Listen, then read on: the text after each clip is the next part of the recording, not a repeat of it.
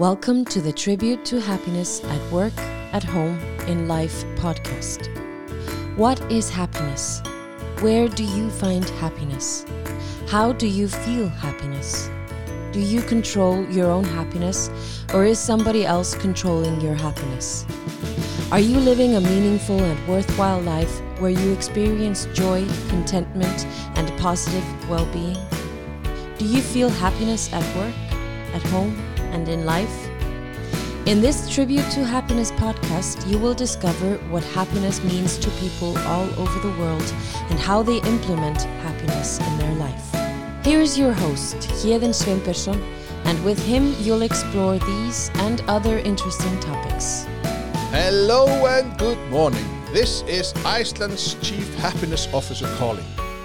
In this episode of Tribute to Happiness, we are going to explore and figure out how emotional intelligence can affect our life, level of happiness, and self-satisfaction. Do people with high degree of emotional intelligence better manage feelings like anger, happiness, insecurity, and so on? Does emotional intelligence matter more than IQ? Well, let's call a Canadian and talk about emotional intelligence. Hello, this is Teresa. Well, hello, Teresa. This is Héðinn from Iceland, Iceland's Chief Happiness Officer. How is life in Canada? Well, this morning it was a little bit chilly, but it's been warming up all day long. Oh, I don't want to talk about that. Because, you know, Iceland is just changed into winter, so we are not going to talk about that. Okay. But thank you for joining me on the Tribute to Happiness podcast. We met on LinkedIn and we have met on Humans First talks and stuff. So, and you have this approach. You are emotional teacher. No, couch. No, you're not couch. That this all of it. Are you a couch? I'm a couch. Yes, sometimes it feels like that. Yeah. No, a coach, a teacher, a guide, a facilitator, a human, whatever. I mean, really the what doesn't, like the title doesn't really matter that much. But you have a fun, like you have IQ plus EQ equals TQ. That's it. And I can tell you, Miss Teresa, I Googled TQ and I could not find out what that was. No, well, it's my initials. Yeah, so but like after 3 weeks. Yeah. So, you know, for me specifically, when we add that element of the EQ, the emotional quotient, to our already probably well-developed IQ, then our talent improves. Our ability to lean into the fullness of who we are just goes up. So our talent quotient goes up. And organizations, that basically transfers into our bottom line is getting better because we are elevating and using the full potential of each person that's here. So I love it. I was just like, I laughed like because I felt a little bit stupid. I didn't figure out it was your name. That's okay. It's just like, happens. Yeah, it happens. And you're just like, oh, it's getting hot in here. Yeah. So, how about a simple, like a little introduction of who this Canadian is, Canadian lady? I love these kinds of questions of who you are. Sometimes they bother me a little bit because I'm like, oh, now I give sort of a biography of, you know, I'm a human being. I'm an evolution of a human being. Yesterday is not the same as today, nor will it be the same as tomorrow. And then some of the things that, you know, maybe define who I am in the traditional sense. I'm an entrepreneur and I started my own company a year and a half ago because I finally decided that to reach that full level of meaning and fulfillment in my life, I needed to pursue the work piece that I really wanted to pursue. And it wasn't that I wasn't already happy and fulfilled in work. It was that there was another level. And I hadn't achieved it yet, and I knew it was there. And so that was the leap I needed to take to get it. And since stepping into that element, a complete new level of happiness and fulfillment in life. I had it already in the personal aspect. And so it was the peace of resistance at that period in time. I'm a mom. I have a 14-year-old son. I'm married to my husband, Steve. We've been together 20 years now. I come from a big family, 4 siblings. I'm one of 4. Both of my parents are still alive. Italian, German, French, kind of the Heinz 57 blend of European, Canadian. Yeah. I was going to ask, isn't that the typical Canadian? It's just like pretty put much, something in a bowl and yeah, unless you're indigenous, yeah, right, to the country, then that's pretty much what it happens. Yeah. So what did you do before you decided to leave the corporate world or? Yes, I'm incredibly loyal. I was with the same company for 22 years, and I'm loyal because it was a fantastic company to be working for. Good Life Fitness in Canada is a very large fitness company. So my education is in kinesiology, and I was fascinated with the body and an athlete from a young age, and was always interested in helping people to function better. And so I worked in rehab to rehabilitate people who either had a workplace injury, motor vehicle accident, athlete's injury, where we worked with soccer teams. And it was really fulfilling work. And then I had this moment of, I could probably help them on the other end of being proactive, like get your health, your wellness up. And then injuries happen a little less often. So I sought out a career with Good Life Fitness and worked in the fitness industry for 22 years, 16 of which was dedicated to the learning and development department. So that sounds awesome. Yeah. It was awesome. Yeah, but because also 22 years, that is totally unheard of today, I think, because it can be, yeah. I think maybe it's our generation that is the last one to work so long in one company. Mm-hmm. But yeah, maybe. But the pursuit of happiness at work, that's a good segment or segue to talk about that. So what is it like? How can we make a link between the emotional, what do you call it? Kushi? Emotional quotient or emotional intelligence. Yeah, okay. Yeah. So how can we link? Because of course the tribute to happiness is not bound to just talk about happiness, but because you have a very exciting view on how a person is, and just by what you were saying in the beginning, it was just like, yes, that's fascinating because you resonate, because you can feel the connection. So when you decided to take the leap, to find your peace, because like you said, that maybe, your happiness at home was there, but there was something missing maybe at work. So can you tell the audience a little bit about how you perceive happiness at work or well-being at work, or how we can use emotion at work? Oh, yes. That's a big question. Yeah. Wonderful questions. And there's different vehicles that we can jump in to explore. Because I think the first one is, I read a book in 1997 called Happiness is a Choice. And that statement in and of itself is really quite telling. Is my happiness part of my personal motive? Meaning I choose to be happy. So if I choose it, then I will seek out things that create that experience for me. But that means I have to be aware of when I'm happy and when I'm not. So emotional self-awareness. Yeah. Can I pick up on the nuances of what does happiness even feel like to me? And can I tell when I'm venturing away from that emotional state and what might be pulling me in that direction, or how I might be pushing myself in that direction? And there's lots of layers that we can explore when we start to think about personal responsibility for our mood, personal responsibility for our emotions. Do I live in a space and a life where I believe that I'm responsible for it? Or do I give all of that responsibility away to other people? Meaning people make me happy or make me unhappy. I choose to live a life by design where I pick how I feel rather than a life by default, which is giving the power away to everyone else. And if we seek out the emotional intelligence side of thing, is I'm responsible. I choose, because then everything I do is within my own power and control. How people behave has no influence on how I behave. I don't get to blame anybody for that. And so my happiness becomes something I'm personally responsible for, which, I mean, between you and I and everybody listening, is a much better approach to achieving happiness than the alternative.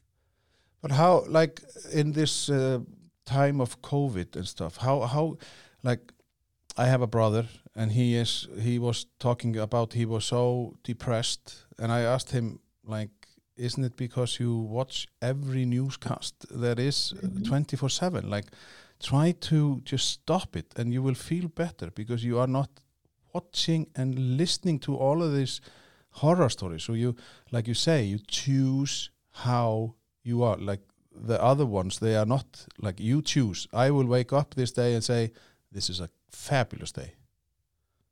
Yes, it's consumption, right? Yeah. So whatever I'm going to consume into my body will influence the state of my body. And most often what people consider in consumption is what I eat. So if I eat healthy foods, my body is healthy. If I consume unhealthy food, my body is unhealthy. If I consume unhealthy social media or media period, my body, which includes my mind, becomes unhealthy or unwell. If I consume good news, feel good stories, positivity, gratitude, kindness, then what ends up happening to the climate internal? It becomes those things, yes. Right? Which also provides what we would call the hormonal armor to the stress induction. So when I am exposed to social media or media that is difficult, COVID-19 is very difficult. People dying across the world, decisions being made that may conflict with our own value system. Like, that is difficult news. And it doesn't mean that we should not be aware of it and should not absorb it.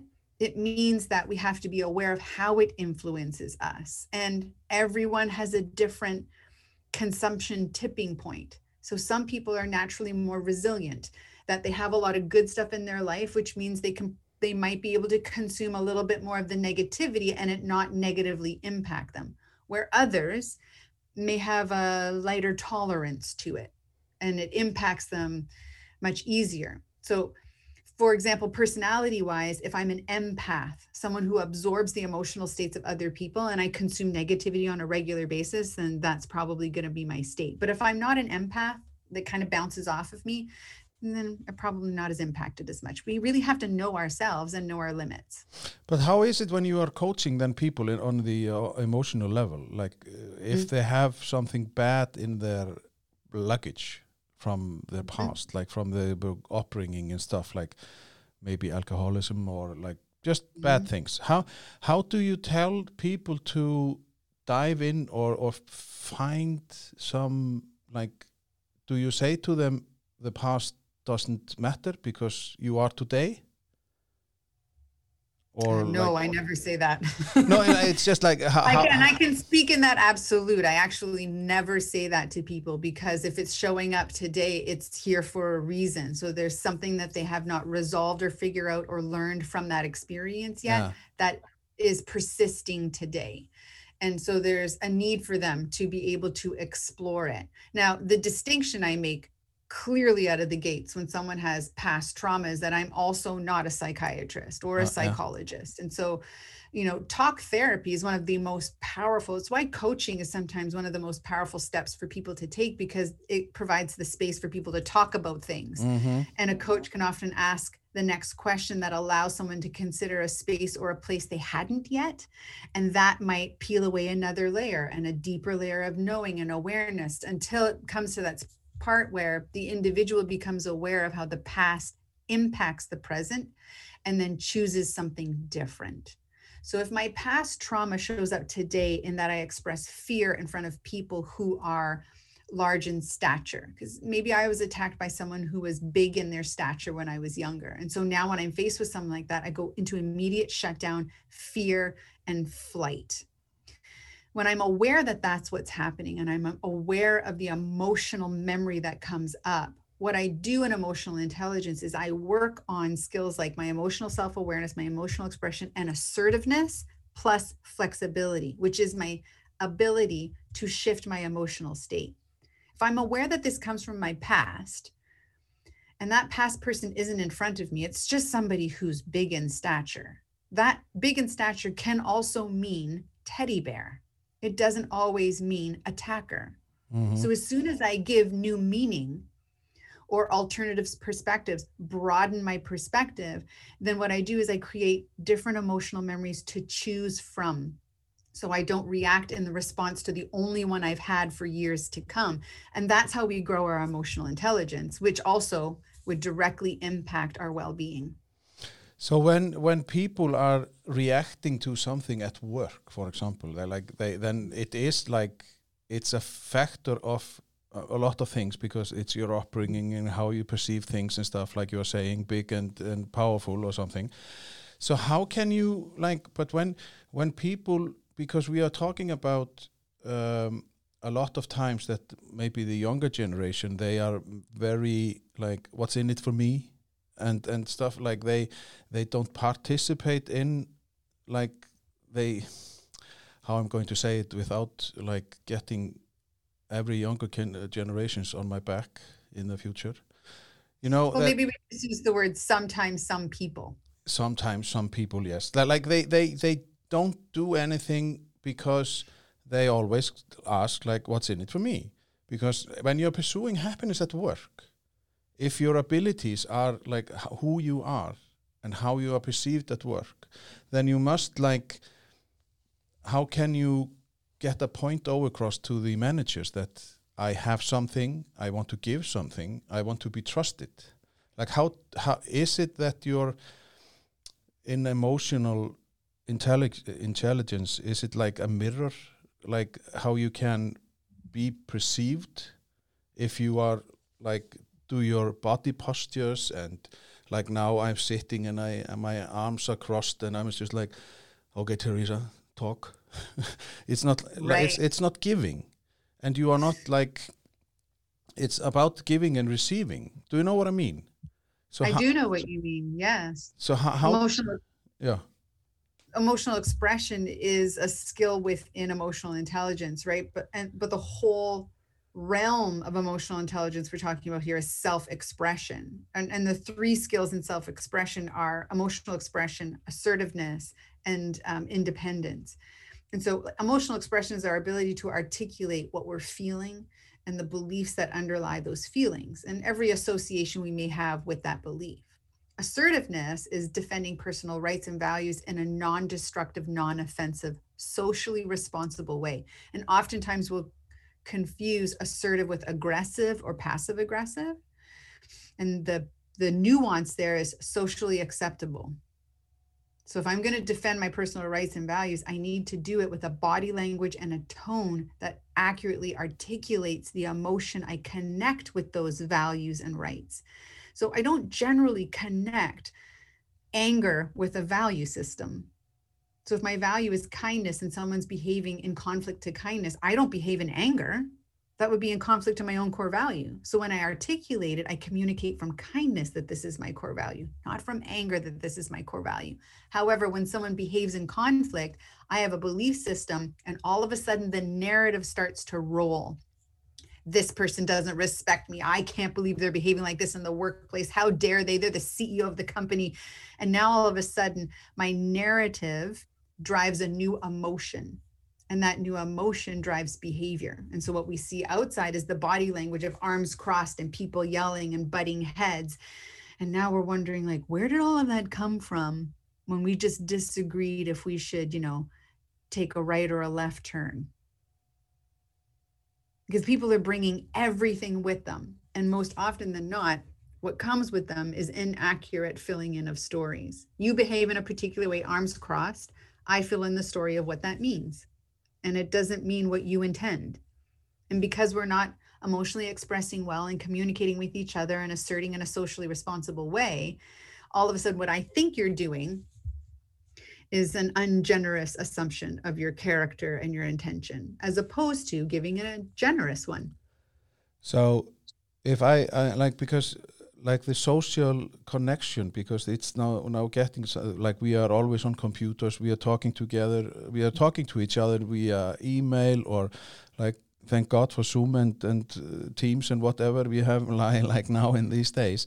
But assumptions, you were talking about assumptions. How is it that people are so afraid to confront, like if you say something and I would like, why did she say that? And I will go home and like all of a sudden this little assumption the next day is like a 300 elephants in the room, and you are just like, Teresa, yesterday you are just like, what? No, that was not what I meant. I didn't mean that at all. Yeah. In all likelihood, we don't have a relationship that's built on compassion and trust. And so instead of me saying, hey, wait a minute, what you just said, could you clarify what you meant there? So instead of me just saying that to you, I internalize and I go, oh. And then in all likelihood, there's also a low level of self-regard and emotional self-awareness on the individual's part. So number one, we don't have a strong enough relationship where I feel comfortable doing that. Number two, I personally am lacking in emotional self-awareness. So I'm not even aware that this is actually what's happening. I got emotional and I told a story, and the story is driving more emotion. And my own level of self-regard, how I respect myself, my inner feelings of strength and confidence and happiness and well-being are low. And so you put these all together and you have the exact scenario that you described. How important is it when you are, like, if you want to live a life of happiness or well-being or whatever we are calling it today, like you train a lot. I know that because you talked about running and stuff. Like, because when you tell people to exercise, then all of like, and people start assumptions about, well, I don't play soccer, I don't play football, I don't play, and I'm not a gymnast and stuff. Like, why is it that we have in our vocabulary, like, why isn't just a walk exercise? Do you know what I mean? Like, well, it is. It is. Yeah, but why does people not take that in as a exercise? What happened? Do you know? Like, because I find you very, like, you were always talking about you are running and you are thinking like that is your emotional, like that is your way of maybe getting together with yourself, in a sense. Yes, very much so. And I like just walking because then I just can embrace the environment. I can be with a mindset here today and stuff. But people always like, no, that's not exercise. Why do you think that is, like, people are there?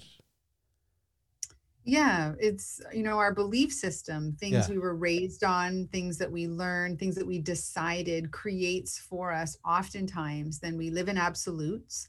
We've decided this is what is and what isn't, what exercise is and what exercise isn't. We've decided what that is, and we've fixed our mindset, meaning there's no other option and no one can convince me otherwise.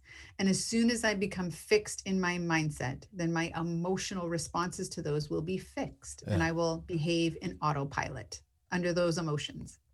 Yeah. But if I'm willing to navigate towards growth mindset, and if I'm willing to broaden perspective of, there's a range of what would be considered exercise. There's a range in diversity. There's a range in inclusion. There's a range in equity. Like, if I seek to broaden, which is in essence a growth mindset, then my emotional vocabulary, my emotional literacy, my emotional spectrum can also be just as broad. Do you think a pandemic like COVID has brought a new perspective of like this, that you can do a lot of things? I think for some people it definitely has, because it's required people to be a little bit more creative in their problem solving. Like, my hands are bound. I can't do some of the things I used to do. And yet this is an important element for me. So how am I going to go about doing that? And for some people, it's definitely sparked curiosity, creativity, problem solving.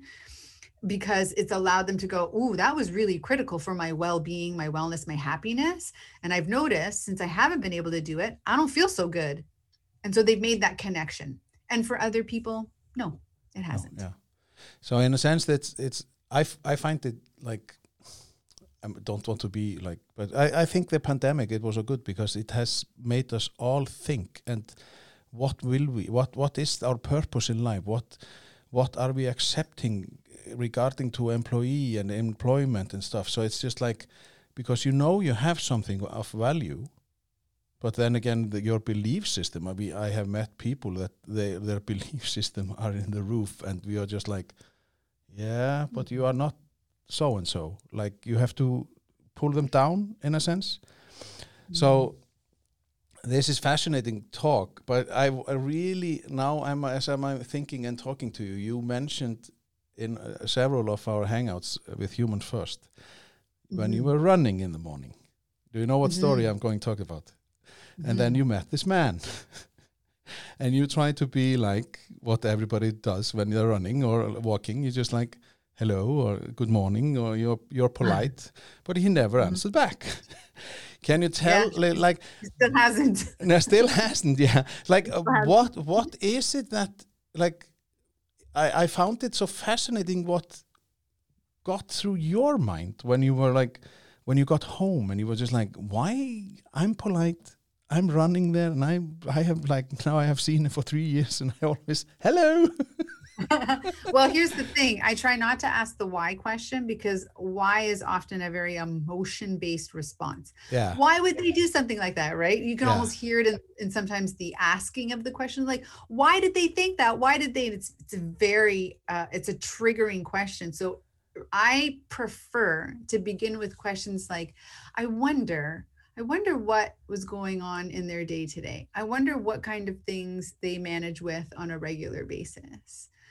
I wonder what, their reality is like. I wonder what they're hopeful for. I wonder what they're thinking about when they're on their walk. And because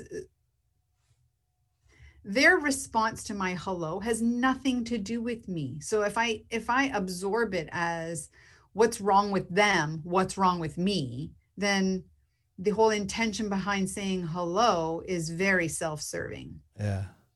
I love this. I wonder. Right. And so, I mean, when I say hello, I just say hello to people. When they say hello back, boy, it really does. Like, I notice the difference that, ooh, that's another little jolt, a layer jolt. But I already get a jolt when I say hi to someone and look in their eyes and smile. It's an expression of my joy, an expression of my humanity, expression of my love. It's good to get that out in the world, right? It feels good to do that. When someone returns it, it's like an amplifier to it.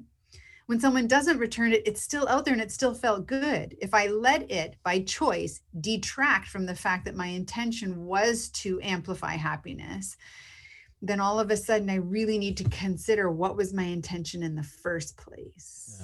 And that might unlock some looking into, I'm not really quite happy and I'm looking for other people to make me happy. If happiness is my choice and I'm empowered for it, how do I go about getting it for me? How do I go about cultivating it from the inside rather than trying to get it from the outside? Fascinating. Because if I have a full well internally, doesn't matter what's going on around me. Yeah. That's fascinating. Fascinating. But do you think that, like, I don't know if I ask, okay, you can maybe answer for your community or your town or Canada. I don't know if you want to answer for the whole of Canada. Is it perceived a bad thing if you show happiness at this time because of COVID? Like, or like, if you, do people say like, why are you so happy about? What are you so happy about? Do you know what I mean? Yeah, I absolutely I know what you mean. But I believe that that's the same regardless of, am I talking about COVID-19 and someone's experiencing that, or someone just lost a parent or a best friend or lost their job. And so they're feeling sad, despair, grief, and loss, which is some of the common feelings out of COVID. So what are you so happy about? Oftentimes sadness and grief is considered the opposite spectrum to happy. And, if I walk into that space and negate the fact that socially the other person isn't there yet, then I'm not really socially aware, which is an element of emotional intelligence. And so what I would do is I would discretionarily use my joy. So I would know how to temper that down. I wouldn't walk in with a spring in my step and, hey, everybody, how you doing? I got a joke for you. You wouldn't just do that. No, you won't. No, you would temper it and Yeah. you'd go, in this moment, what is socially acceptable for me to do and honors the other individual is to then behave in this way. Flexibility is an emotional intelligence skill set. So we adapt our emotional state to the surroundings intentionally. Yeah. But how is Teresa, like, happiness at home? How is like, you have a husband, you have a teenage boy, which must be like Incredible. Yes, with all that comes with that. It is. It's incredible. Well, I remember being a teenager. Oh yes, so. yes. Uh-huh. We all have been there. So, but what do you do to, like, what do you guys do to perceive happiness at home? So you can, like, okay, you can't be coaching every time, and you're probably your husband and son. They are just like, can you be a mother for a while? It's funny that we've had this conversation in the last 6-8 weeks of, I'm Mom or Teresa. Yeah. I don't need the emotional intelligence coaching right now. And so I took the opportunity to describe, because we've now named it that I'm an emotional intelligence coach in my work, does not actually erase the fact that this is how I've had conversations for years. Like, how do you feel? And what do you think about that? Where does it come from? But because I'm a coach now, you relate it specifically to my work. If I hadn't, you wouldn't be saying, stop doing that from the work perspective, because it would just be a normal conversation, because it has been before. So I pointed out to them something that the part that was different was naming it as a job. The part that was different was not that I had those conversations or asked them those questions. That's always been around. I've always done that for as long as they have both known me. Yeah. Yeah. But how it is also like when you are working with people that you are your own tool, or you like, you can't shape shift when you're coming home and just like, now I'm going to be a bitch or something. So, Heaton, I agree with you, because for me, I have found my why and the expression of that purpose in the work that I do in my life. And so that alignment 360 degrees in what I do means there isn't an off switch. When I've had other jobs before, the job had an off switch. I enjoyed the work. It was fulfilling and meaningful. It used my talents and strengths. I went to it. It was joyful, created moments of happiness for me as well. I felt fulfilled. And when I came home from work, I was able to go off. Now it's just who I am. This is, I think for me, has been the evolution of that next step is, oh, this is the thing I give to the world. And so it just so happens that sometimes people pay me for it. Yeah.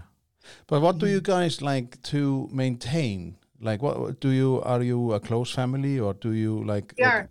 Yeah. So the things we like to do together that strengthen our relationship is, we make sure that as often as possible, we have meals together. Now that we're home, if we can have a breakfast, a lunch, and a dinner together, great. We always have dinner together, and we sit around that dinner table to talk about our day and our experience. We do that throughout the day as well. We intentionally take breaks and go seek out the other people in the house and ask them, what's up? What are you doing? What's next on your agenda? We are a touching family, so there are lots of hugs and kisses and time spent together sitting and talking about life in general. We take our dog for a walk together. We exercise together. We spend time in the backyard doing household chores and renovations together. Our quiet moments, even when we're reading, sometimes I will go and sit directly beside my son when he's reading, and I'll read, because we can do things in solitude. This is for me, in quiet, right beside each other, because there's a different energy of connection that exists underneath that. And then We also love to watch movies. Yeah. Yeah. Or play cards and board games. Who doesn't? Yeah. All of that kind of stuff, right? Where we get to look each other in the eye and laugh and smile and do weird stuff. Yeah. Spontaneous dancing and singing. Yeah, and goofing off. Yeah. And goofing off. Yeah.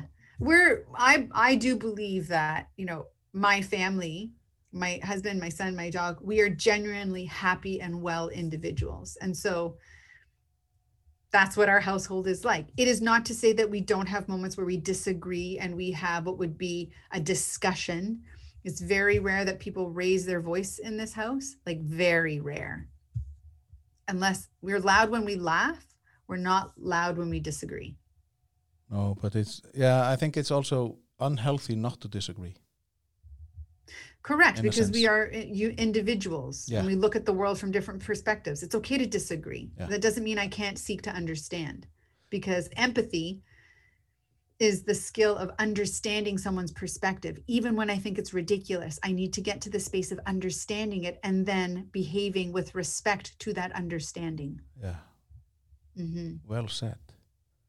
But happiness in life, is that just like how are we, like we have this crisis, or like do we just close off all the negativity, or how can we, like when I have twins, they are 19, they are very aware of there are something happened in the world, and we are just like, we have been there before, but that doesn't help. That for them here and now, they are like, their life is in a potential danger, or like that is the negative thing or baddest thing that I can talk about.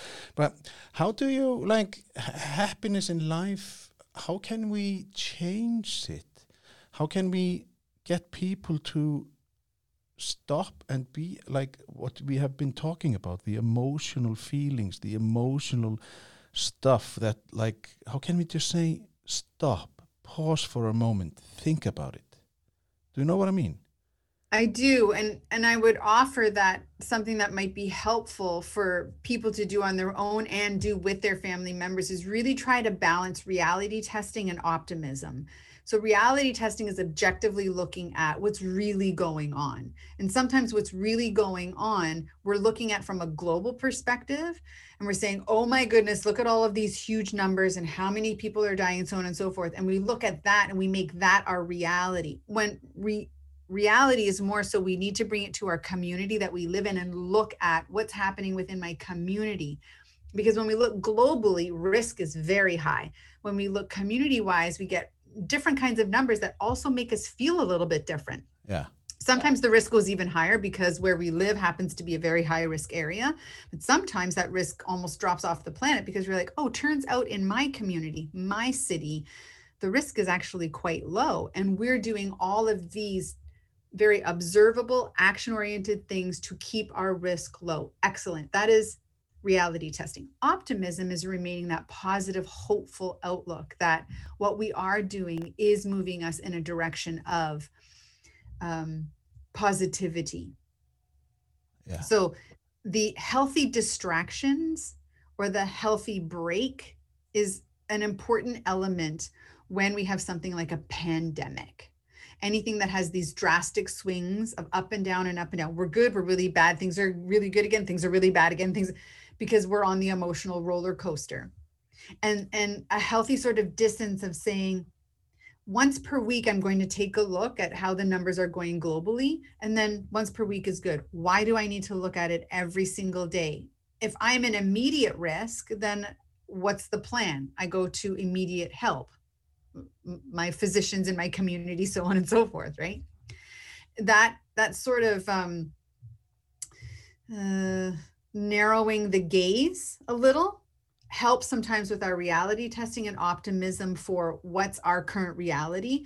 When we broaden the gaze too much, then that's sometimes where our emotions sort of take over. And being able to recognize that, what is the tipping point for me as an individual? How we started our conversation. Where's the tipping point for me? What can I tolerate before my emotions get the better of me? Knowing that part will let you know when you need to shift your lens. Fascinating. That was the best quote or saying in the like we have to end this, and that was fascinating. Oh, good.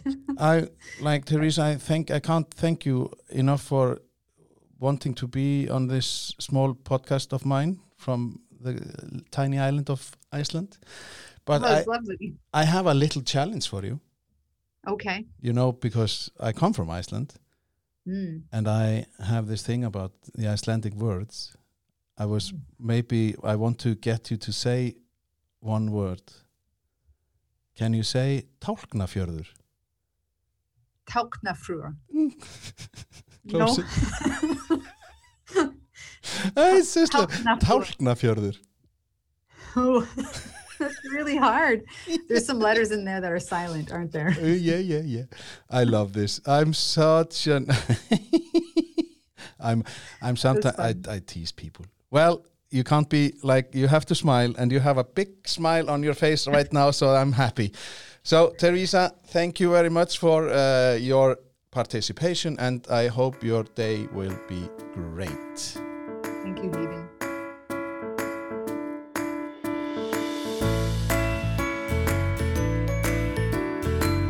This has been the Tribute to Happiness podcast.